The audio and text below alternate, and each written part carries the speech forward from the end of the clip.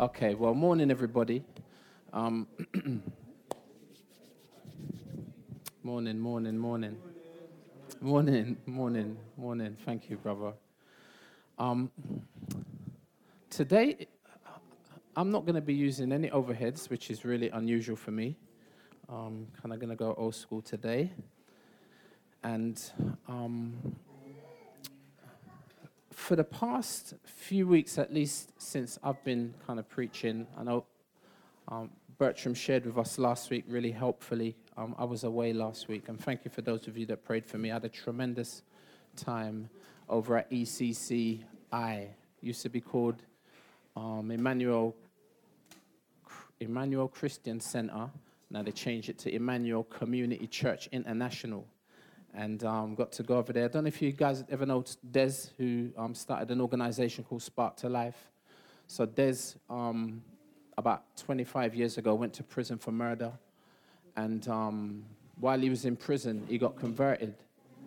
And whilst he literally was in prison, counting down the days before he had to leave, he said, Lord, he says, if you can help me, he says, I want to do something that's going to prevent other young men from coming to this terrible place.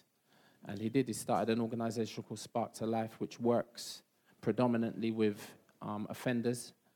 You know what I'm saying? They go into prison and share, speak to, spend time with criminals, and they try to share the gospel with them. And they don't leave it there. When these inmates complete their time, they meet them at the gate. And not only do they meet them at the gate, they take them to a safe house. Because you know what it's like if you go back on the ends, especially if your life is directly involved in criminal activity. It's hard to break free. So they put them in a safe house, and they feed them, they take care of them, and they disciple them. And then what they do is they train them, plumbing, bricklaying, electrician. And then once they've trained them, they give them a job. And how many of you know this kind of process is the type of process that sometimes it takes to help?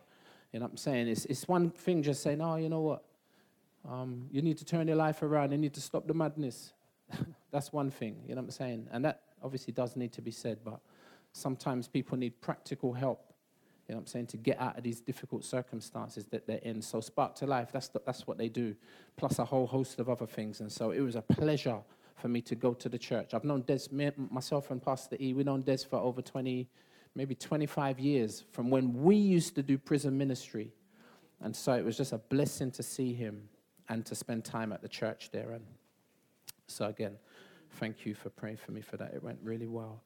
So today, coming back to today, innit? Today, we're going to be in Luke chapter 7, and that based on us talking like 2 weeks ago, just about prayer, as we have been. That's been our little series. And 2 weeks ago, we talked about some of the things that hinder our prayers, that prevent our prayers from being answered, that prevent, you know what I'm saying, us getting the things that we desire from the Lord, you know what I mean? Sometimes there are blockages, and one of those blockages, can anybody remember from 2 weeks ago what it was? What's one of the things that prevents sometimes, you know, God from hearing our prayers? All right. Amen. Us. Amen. Yeah, that's always probably the answer. More specifically, unforgiveness. And I just want to take that theme of, unforgiveness, but more forgiveness this week as we look at Luke chapter 7 and possibly next week as well. Luke chapter 7. So if you turn there, I'll just kind of set it up. In the previous chapter, so in Luke chapter 6, we see some interesting contrasts. Jesus, he healed a sick man on the Sabbath, sick man, terribly upsetting the religious leaders, which is a madness. You'd think the religious leaders would be happy that this poor sick man was healed. No, they weren't. Another contrast, we see an Italian centurion, right? And I say Italian, you know what I'm saying, because he's a Roman, right? And he's a foreign outsider who, with an astonishing display of faith, outshines even God's people. You might remember hearing Jesus saying, Luke 6, verse 9, turning to the crowd that followed him, he said, I tell you, I've not found such great faith in Israel that I'm seeing in this Roman foreigner. You see the contrast? Proving that God's people don't always see things clearly. You can be religious, but that's no guarantee that you're right. Even the story just before ours that we're going to read in a minute about John the Baptist, it illustrates that even Jesus' closest followers can sometimes misunderstand Jesus and even be guilty of being offended by Jesus. I don't know if you've ever been offended by Jesus. He said something that you never like. I know it's happened to me bare times. I'm saying as disciples, we can get things really right. Bless you. But we can also get things terribly wrong. Jesus, as always, reveals God's heart, doesn't he? But at the same time reveals the sinful hearts of humans, whether they be sinners or saints. Let me pray for us. Father, as we approach this topic today, I pray that you'd really just help us to see that really we can only genuinely love if we've been genuinely forgiven. And use this story, I pray, Father, to illustrate that to our hearts and our minds. And allow us, Lord, to be transformed by your wonderful grace. In Jesus' name I pray. Amen. Today's message is called Forgiven People Love. Forgiven people love. Which basically means if you're going to love, it's going to basically be fundamentally because you've been forgiven. Now, in our text today, we have two contrasts. I'll give you a couple of contrasts, starting with the chapter before, right? In our text, we have two contrasting individuals. We have a man and we have a woman. I mean, there's a contrast if I ever saw one, right? Like, especially the days in which we live. You've got this religious leader and you've got a prostitute. If you like, we've got the vicar and the hooker. And the big surprise is the person that you'd expect to know Jesus doesn't. And the person you wouldn't expect to know Jesus does. Read with me, right, in Luke 7, starting at verse 36. When one of the Pharisees invited Jesus, and that's our first character, when one of the Pharisees invited Jesus to have dinner with him, Jesus, went to the Pharisee's house and reclined at the table. A woman in that town who lived a sinful life learned that Jesus was eating at the Pharisee's house. So she came there with an alabaster jar of perfume. As she stood behind him, at his feet weeping, she began to wet his feet with her tears. Then she wiped them with her hair, kissed them, and poured perfume on them. When the Pharisees who had invited him saw this, he said to himself, if this man was a prophet, he would know who is touching him and what kind of woman she is, that she is a sinner. Jesus answered him, Simon, I have something to tell you. Tell me, teacher, he said. Verse 41. 2 people owed money to a certain moneylender. One owed him 500 denarii and the other 50. Neither of them had the money to pay him back, so he forgave the debts of both. Now, which of them will love him more? Simon replied, I suppose the one who had the bigger debt forgiven. You've judged correctly, Jesus said. Then he turned to the woman, Jesus, and said to Simon, do you see this woman? I came into your house.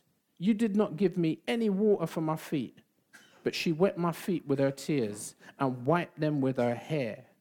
You did not give me a kiss, but this woman, from the time I entered, has not stopped kissing my feet. You did not put oil on my head, but she has poured perfume on my feet. Therefore, I tell you, Her many sins have been forgiven, as her great love has shown. But whoever has been forgiven little loves little. Then Jesus said to her, your sins are forgiven. The other guests began to say among themselves, who is this who even forgives sins? Jesus said to the woman, your faith has saved you. Go in peace. Right, so what's the setting? I've already mentioned it's a dinner. It's actually a high society dinner. And Jesus is invited to dine with this dignitary in the community. Verse 36 says, when one of the Pharisees, right, that's him, invited Jesus to have dinner with him, Jesus went to the Pharisee's house and reclined at the table. Verse 37 says, a woman of that town who did what? All right, you're not following with me. All right, then. A woman in that town who lived a sinful life. Now, another translation says she was a woman of the city who was a sinner. Can you hear it?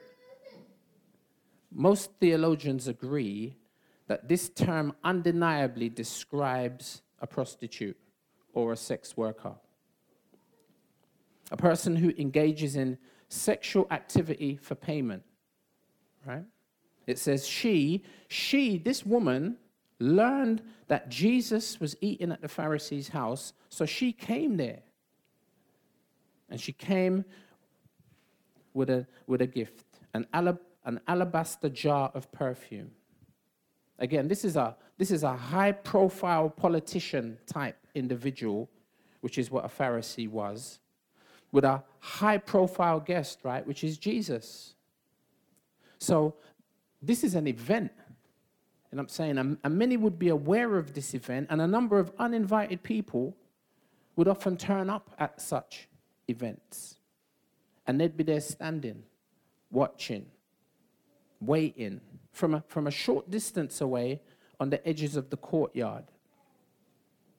Large houses like these would typically have this courtyard surrounded by private family bedrooms. And I mean, I know what this looks like. So myself and my wife, we went to Tunisia a little while ago, and we went into the city, literally.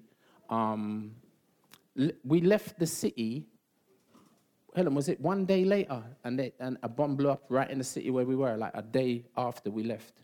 But we were right in the city. We went down to what they call the souk, where you go down to see the shops. And all the shops are all the same, you know what I'm saying? It's like what, I don't know if you ever remember East Street, like Wharf Road. There used to be a market down there. You go down there and like Wrigley Road Market, them kind of markets. And every 2 or 3 vendors, it's all the same stuff. This is what it was like in the souk. But the guide who took us around also took us to a number of different houses and homes that were in the city. And because they're in the city, they were owned by people with money. And the more money they had, the bigger the courtyard. So we went into quite a few, and literally you'd walk in the front door, and over on the right-hand side, you'd have a place where you pretty much sit and have your feet washed. And then you'd have to sit there as a visitor, and then then one of the servants would come and get you, and they'd take you through this like double door, like those double doors, and you go straight out into a big, massive courtyard. And it was a courtyard that was open, no roof. And I mean, because the sun's virtually always shining in them places.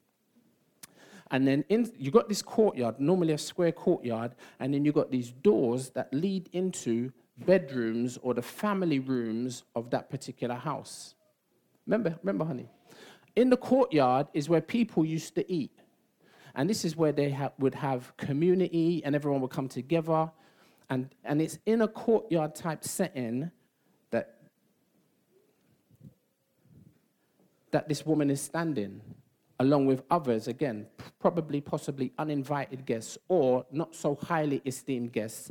And you'd all be standing on the outskirts but inside the courtyard, while there's the main thing going on in the middle. And there's Simon and the rest of his crew, you know what I'm saying, the other Pharisees, very high-profile individuals, high-powered individuals, and then you've got Jesus sitting in the midst, and people are standing around watching. listening, you know what I'm saying? But not a part of it because you're not on the levels, right? And this is where this woman is. And she's standing there watching and listening. Now, this open courtyard would be where I said these honored guests would sit at table, or as the text says at the end of verse 36, or recline at table.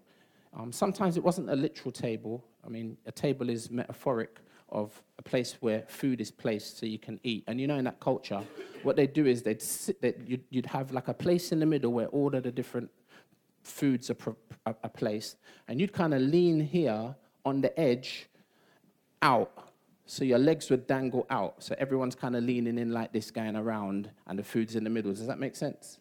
So they're reclining at table. They're not actually sitting now with knives and forks like we would, right? Different culture, and this even takes place even today. Which means if you like the floor or this slightly raised area, they'd be leaning on cushions, stretched out, feet behind them, which explains how this woman in verse 38, notice, stood behind him at his feet. Can you see the picture? What else was she doing? Boy, no one ain't in Luke chapter 7 with me. Luke chapter 7, verse 37. I'm not moving now. I'm going to wait for you. Somebody help me. What else is she doing? As she's standing there, what's she doing? Thank you. She's weeping, crying. She's more technically weeping, which is, and it's crazy because unlike the dignified host, this undignified great gate crasher, if you like, she comes bearing a gift for Jesus. Often people come to Jesus to get. It's not often people come to Jesus to give. She comes seemingly with great gratitude, maybe for something that was done previously for her by Jesus. We're not sure, but with definite intent. Maybe, initially to just hand over this expensive perfume, as a gift, as a thank you, possibly. Or maybe the perfume are just her tools of trade. She begins, as she stands there behind Jesus at his feet, she begins to weep uncontrollably. Was it because of something that Jesus had said a few minutes previously as they're all standing watching, listening? Jesus, like when it comes to talking, Jesus is just on another level. They say of him, no one ever spoke like this man. Was it something he said? But then for no apparent reason, she begins to weep uncontrollably. And weeping is different, like I said, to crying. Like you can cry without expressing any emotion. Like, how many of you have done it, like watching one of them films, them real tear jerkers? And it's one thing when you're in the room on your own, it's all right. You just, you know what I mean? But if there's someone in the room, you just hold it down. You just control it. You know what I mean? But you can't help. When the tear bursts out your eyeball and it runs down your face, you know what I mean? You don't want anyone to see. So there might be a little sniffle, but you just, you know what I'm saying? And you wipe it, and as you wipe it, you're looking around, and you know what I'm saying? It's not like people notice, because they're wiping the little tear away as well themselves, and you know what I'm saying? But there's no real outward expressive emotion. But how many of you know you can't weep quietly? You can't weep and it not go unnoticed. This woman, she lost it. She's gone. You know that when you feel like you want to cry and you hold it, but then if you let it go, then it's over, right?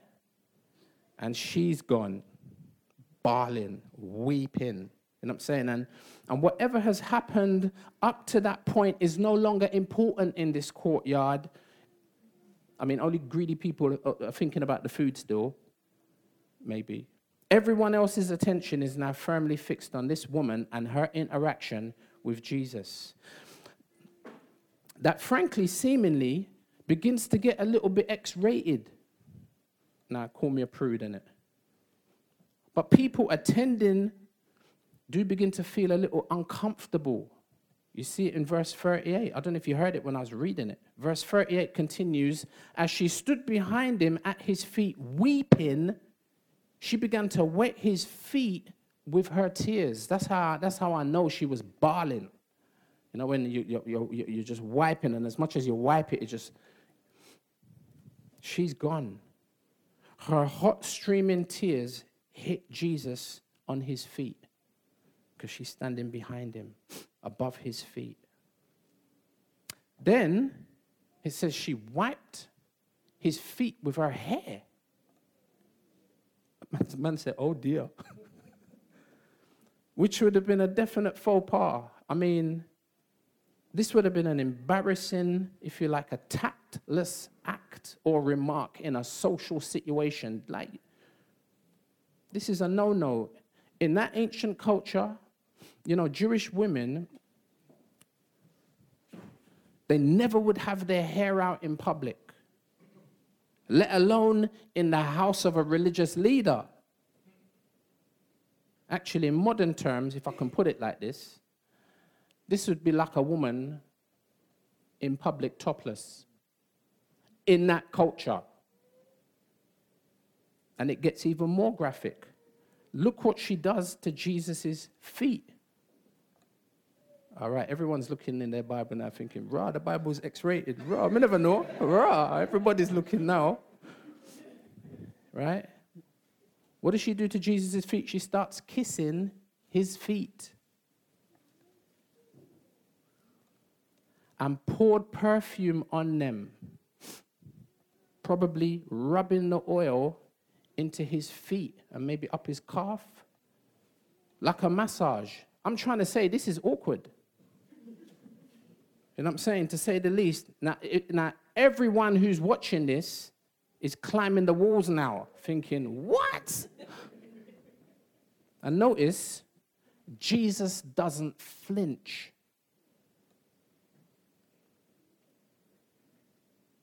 Now, he doesn't have the courage to say it out loud. But Simon can't take no more. I mean, this is his house, right? And everyone's probably looking, thinking, rah, bruv, you gotta do something, fam. Like, bro, like, you know what I mean? So he's like, he can't take it no more. Verse 39, when the Pharisee who had invited Jesus, saw this, he said to himself, boy, you know what? If this man was a prophet, like I invited this man to my yard, who knew, you know what I'm saying, what he was really about? Maybe I'm not going to listen to the haters. You know what I'm saying? All of my boys, them, hate him. Back in the previous chapter, they're looking at how they're going to deal with Jesus. So maybe my man's looking at Jesus thinking, you know what? Let me just give him a chance, innit? But now I know, man knows now. Boy, man knows now. Look how you he said, and notice he said it to himself. Like I said, he ain't got courage enough. He never said it with his chest. I heard it's just a new term I've learned from some of the young people. If you're going to say something, you know what I mean? Don't even bother. If you're not going to say it with your chest, don't say it at all. Say it. So my man, he don't say it with his chest. You know what I mean? He says, if this man was a prophet, boy, he would know who is touching him. And what kind of woman she is, that she's a sinner. Simon's like, I mean, how is he allowing her to do that to him? In public. Now, the things that people will allow in public versus private. What type of things will people do privately that they will never do publicly? Pornography, masturbation. Notice I'm not looking at nobody. Fornication, adultery, embezzling funds. How about harboring bitterness? How about resentment? Like, these are the things that you may not necessarily always see outwardly, you know. How about hatred? It's real, you know. Like, you're never going to say it. But how many of you felt it? Well, I know I have. Jealousy, you know. Idolatry. How about envy? Why has that person got that?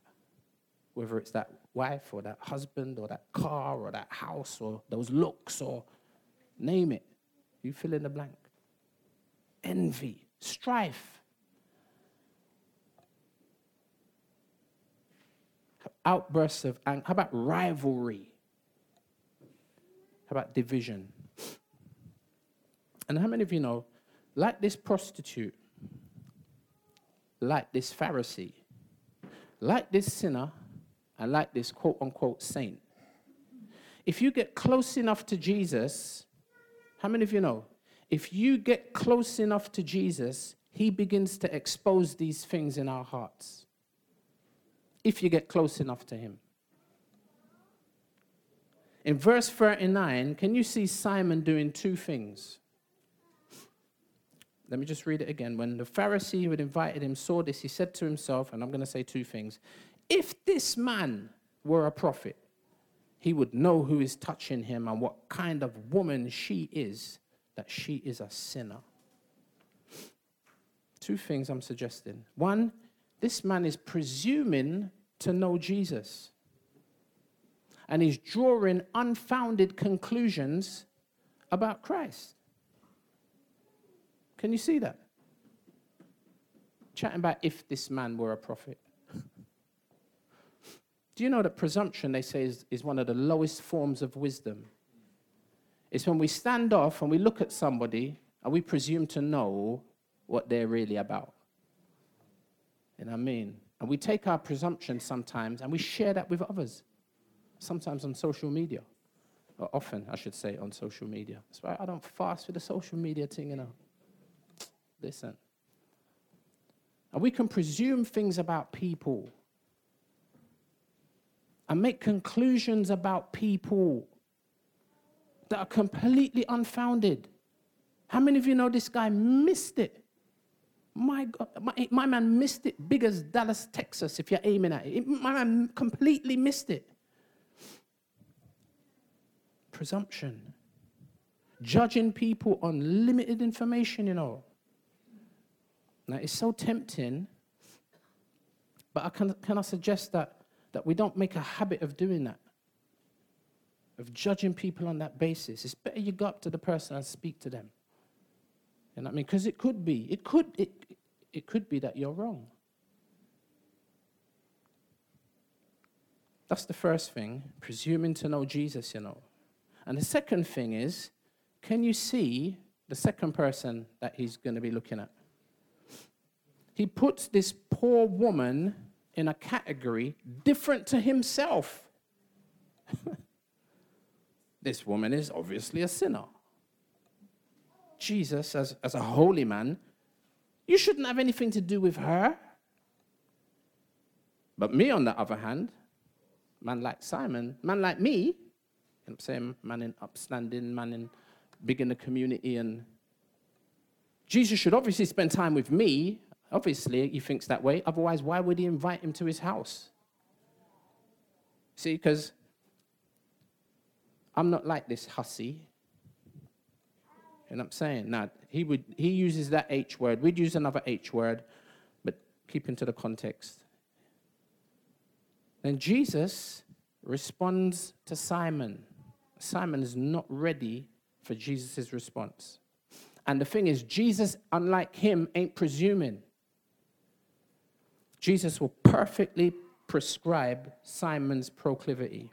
Don't ramp with Jesus, you know. Jeez, boy. Jesus will dissect your heart and show you things you never knew existed, let alone in your own heart, in my own heart. Verse 40, Jesus is going to respond to him. And Jesus answered him, Simon. Jesus is deep, you know. Jesus could have hotted like my man differently. But watch what he does. He says, Simon. And remember, other people are listening. Jesus is so gracious. Simon, I got something to tell you. Tell me, teacher, he said. Not knowing that Jesus just read his mind inside that, just done X-ray vision on him, you know. My man's like, yeah, tell me. If he knew what was coming, he would have been like, boy, Lord, can we just wait till a bit, like, little later? And just see, Jesus will creep up on us like that. Simon. Two people, verse 41, owed money to a certain moneylender. One owed him 500 denarii, and the other owed him how much? 50. So one owes 10 times the amount of the other. I mean, 50 is a lot. And I mean, if you ain't got £50 is a lot of money. Verse 42, now, they both owe this moneylender. You know what I'm saying? It's payday loan. You know, I saw an advert for payday loans, and the APR was 49%. And then I saw another one, the APR was 95% APR. Amiga, I think it was. Amiga, that was the 49% ones. Be careful of those payday loan things. They look good on the surface. Anyway, so this moneylender, I'm not even trying to say he's a loan shark or anything, but Jesus is telling a story. Robert, get back to the point. One owed 500, one owed 50. Verse 42, neither of them had the money to pay him back. My grandfather used to say, never borrow a horse, because if you borrow a horse, you might end up having to buy 2 horses. And if you never had no money to buy a horse in the first place, you know that you're in a predicament. Neither of them had the money to pay him back. So, notice, what did he do, the moneylender? He forgave, right, the debts of both. And Jesus now says to Simon, in conclusion, which of them will love him, the moneylender, more? It's not hard, is it? Jesus is the master of consolidating incredibly profound thoughts in a sentence or two. Which one of them will love him more? Notice, Jesus introduces the themes of forgiveness and love. Weren't present before. Jesus introduces them. Right? He forgave the debts of both. Now, which of them will love him more? You hear that? In this short story, Jesus doesn't say, notice, he doesn't say about the moneylender let them off. He doesn't say the moneylender, he just let it go. He says he forgave them. Jesus doesn't say, which one of them is going to appreciate it? You know what I mean? He doesn't say, which one of them is going to be grateful? He says, which one will love him? Which one will love the moneylender? Now, if you've ever been in that kind of predicament, you know what that feels like when somebody loves you, especially when it's money, and it's a lot of money. Can you see Jesus introduced these terms of forgiveness and love? Now, which one of the two debtors will love him more? Verse 43, Simon replied, well, I suppose the one... What do you mean you suppose? What do you mean you suppose? Can you hear the sarcasm? He should immediately say, wow, Lord, the one that was on the bigger debt. No. Well, I suppose the one who had the bigger debt, innit? He was the one, you know what I'm saying? And then he uses Jesus' words. I suppose the one who had the bigger debt forgiven. Jesus says, you've judged correctly, Jesus said. You've judged correctly in terms of the little story. But you've not judged correctly in terms of the bigger issue of this precious lady. And you've not judged correctly in terms of me, for that matter. First of all, I am a prophet, actually. Some would say much more than a prophet. Actually. So there's one thing that you're wrong about. And two, she is a sinner. You're right. She is a sinner. But you misunderstand something. See, based on the laws of contamination, Simon, and you're a Pharisee, so you would know this, you think that this woman is going to contaminate me, putting her hands on me. But my mind's not like yours, Simon.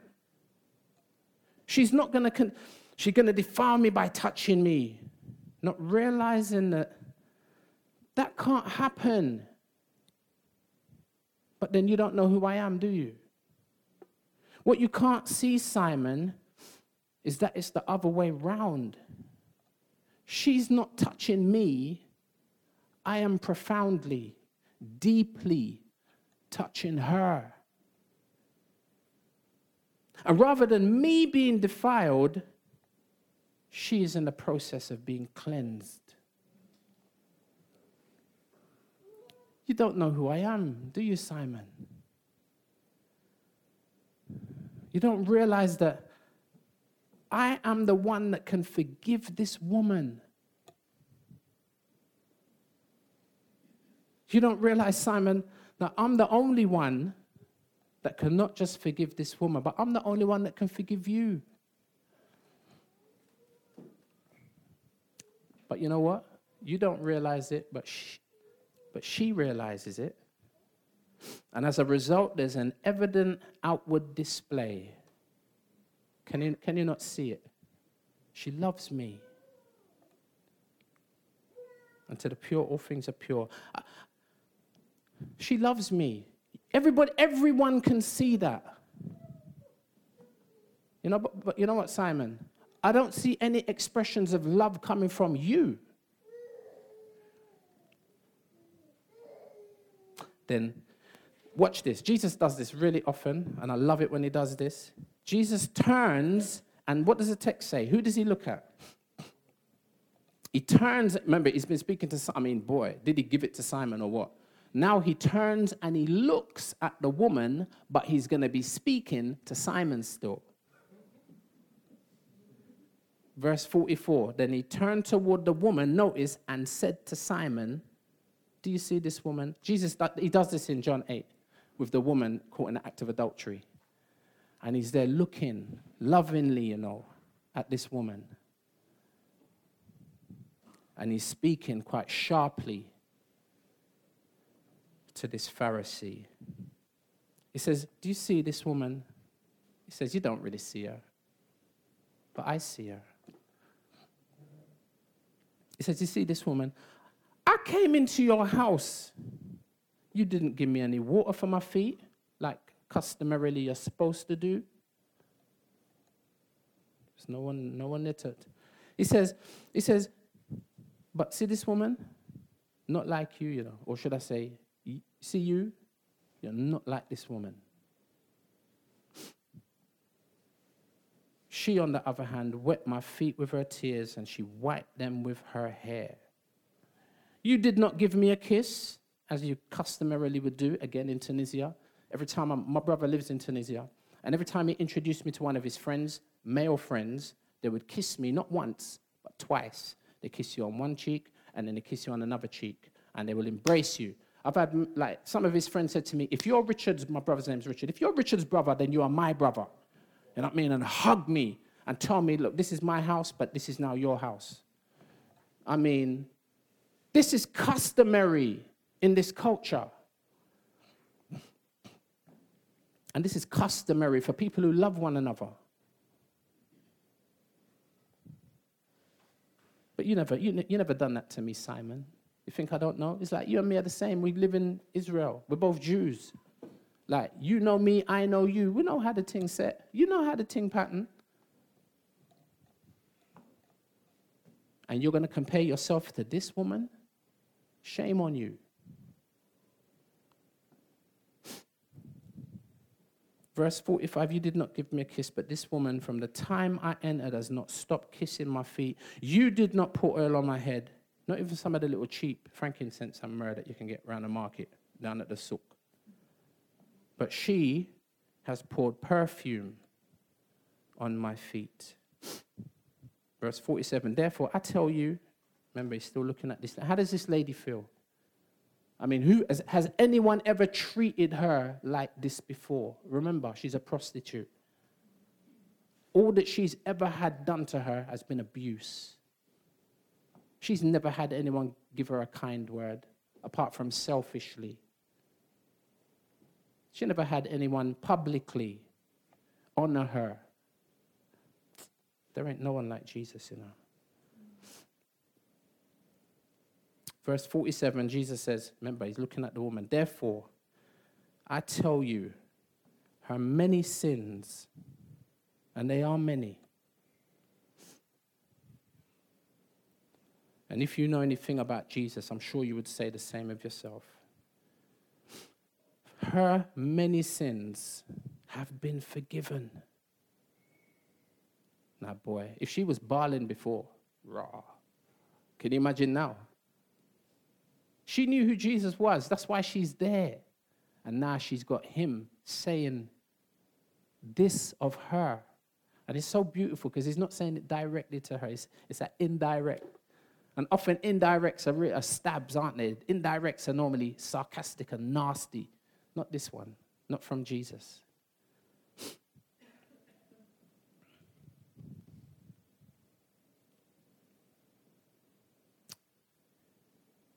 I tell you, Simon, her many sins have been forgiven, as her great love has shown. I'm telling you, forgiven people love. Amen, brother? And you see, look, don't get it twisted. She's not forgiven because she loves. So don't walk out thinking, okay, I'm just going to love people. And then if I love people, then I'll be forgiven. That's not what this is saying. What this is saying is, when you've come to the fountain, you know what I'm saying, the author of love, you know, like there's loads of ways you can describe God as mighty and powerful and strong and everlasting. But when God refers to himself, one of the only terms he uses in reference is that God is what? Is that he's love. So when you come to him and you receive that love, you're receiving it. You're a recipient of the primary source of love. And on that basis now, she's able to love. I'm able to love when we receive that love from the source of love, the ultimate source of love. You know, and I've segued already. The same should be true of us. You know what I'm saying? Like, we love Jesus, and if we do, then as a byproduct, what then happens? If I'm receiving love from God, you know what I'm saying, vertically, what happens horizontally? You know, the first commandment, isn't it? What is the greatest commandment? They said to Jesus. Jesus says to love the Lord your God and to love your neighbor as yourself. And it's that way round. You know what I mean? The same should be true of us. If we love Jesus, then the byproduct should be us loving others. And I'll show you to what degree in a minute. You know the degree, but look, I'm going to show you in a way that I've never ever seen before. We've received love from God. We then go on to love others. Notice, even our enemies. Now we hear that and we know it. But how often do you see that practiced? How often do you see people just love people like genuinely? Raw. Husbands ain't loving their wives. Wives ain't loving their husbands, for crying out loud. Parents don't love their kids, and their kids don't love their parents. Like, how often do you genuinely see people loving others with no desire to get, no selfish ambition, or, you know what I'm saying, what can you do for me? Like, how often do you see, and then not only is it hard to see that, how often do you see people loving their enemies? We know it theoretically. I'm talking about seeing it practically.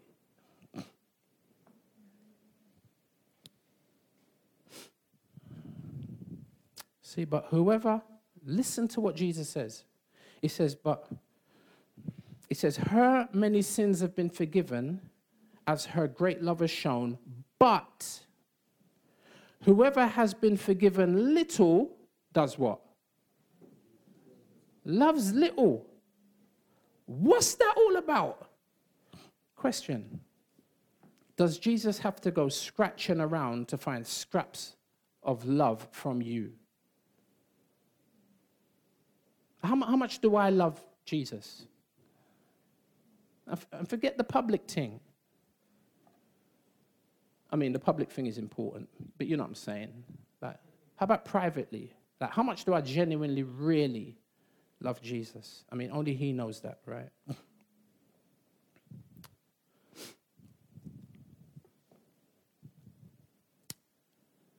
Because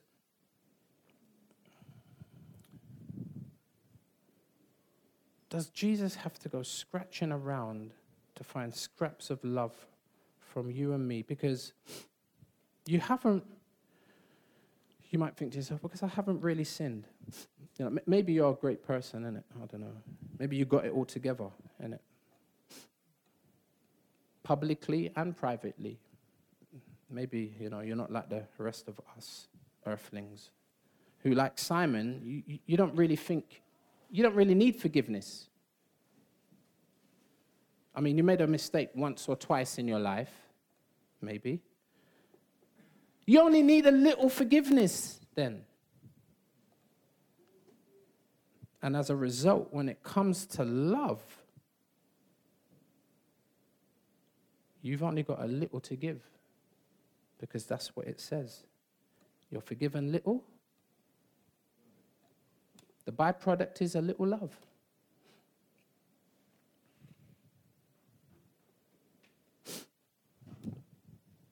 You only need a little forgiveness.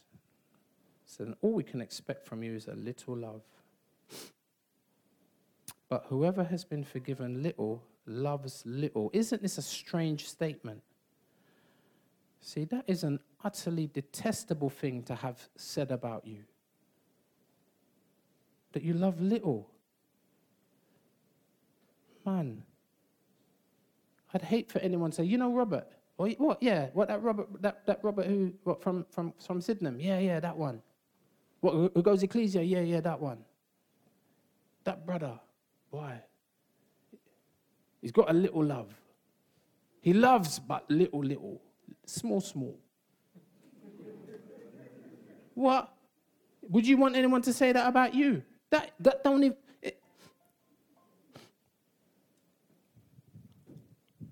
Whoever has been forgiven little loves little. You love, all right, but all you got is a little love. Just a little bit. What's with this little love? Come on now. Is this not a contradiction in terms? If we understand love to be what we understand love to be.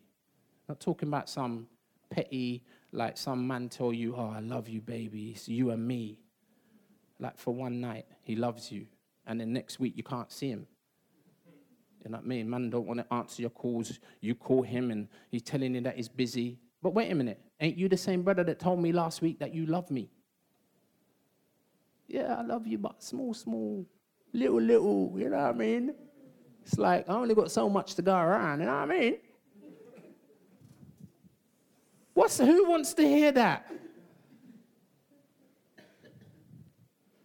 Ain't no such thing. When you understand what happened to Jesus on the cross, to purchase forgiveness, you know that forgiveness ain't no little thing. Forgiveness is a big thing. It's not a little thing. Jesus died on the cross, what?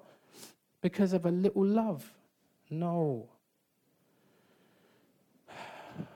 Now, I'm not sure, but I might go as far to say, not only did Simon not have little love, Simon had no love.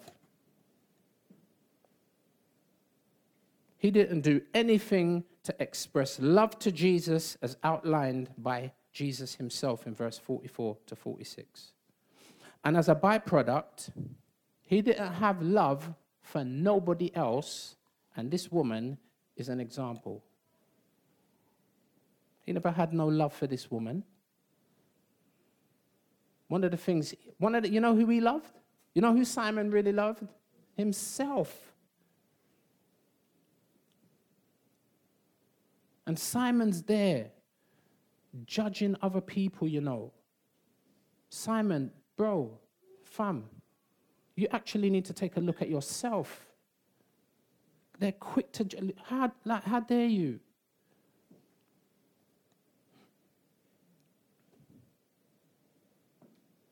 Judging everybody but yourself, Simon. Judging everybody but yourself, Robert.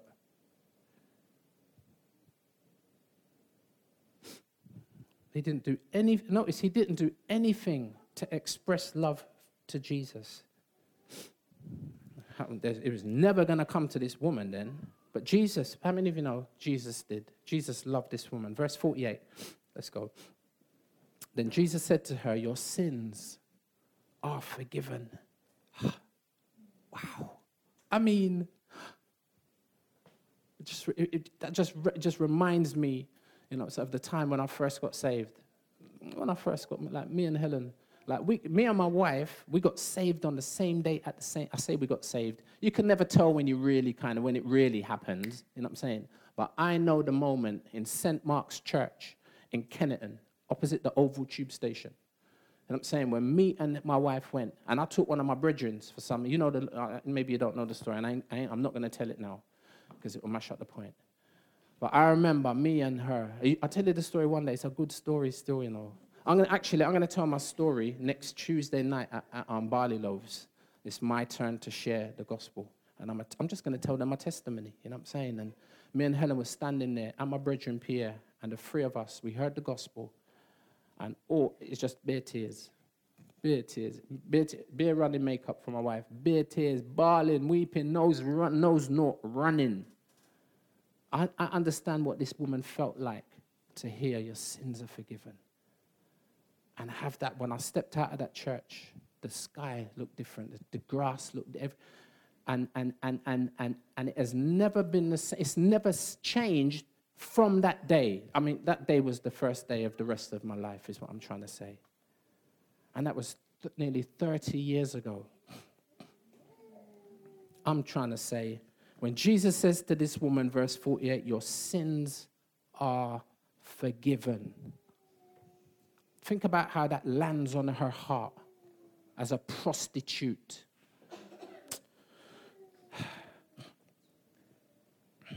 There was only one, I would argue, there was only one conversion at Simon's house at this dinner party. And it wasn't Simon or any of his crew. Verse 49, notice. The other guests began to say among themselves, none of them could talk with their chests neither. Who is this who even forgives sins? Can you see that they, like Simon, neither did they recognize who Jesus is, but this woman did. Verse 50, Jesus said to the woman, your faith has saved you. Go in peace. Shall we pray together?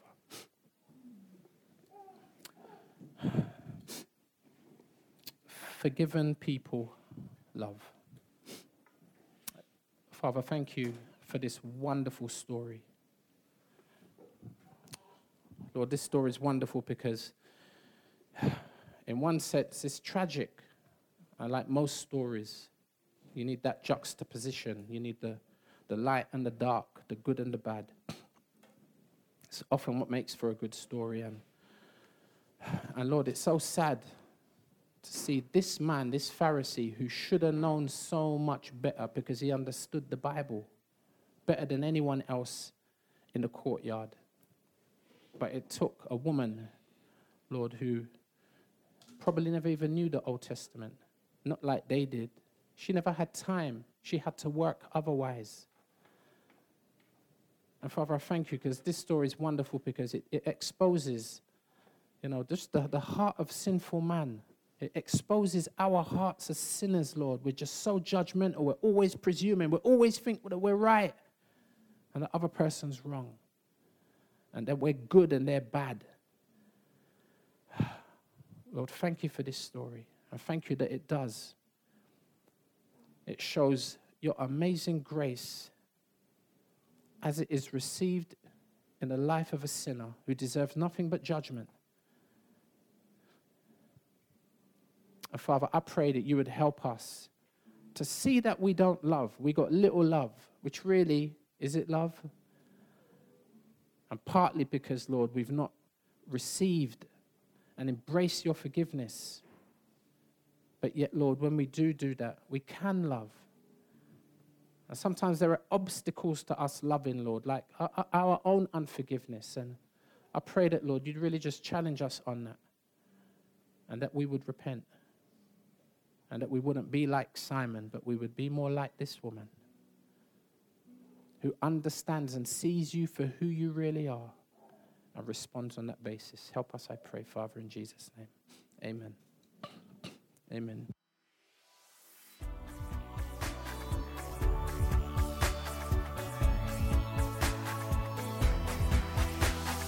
Join us next time for more of God's truth to transform your reality.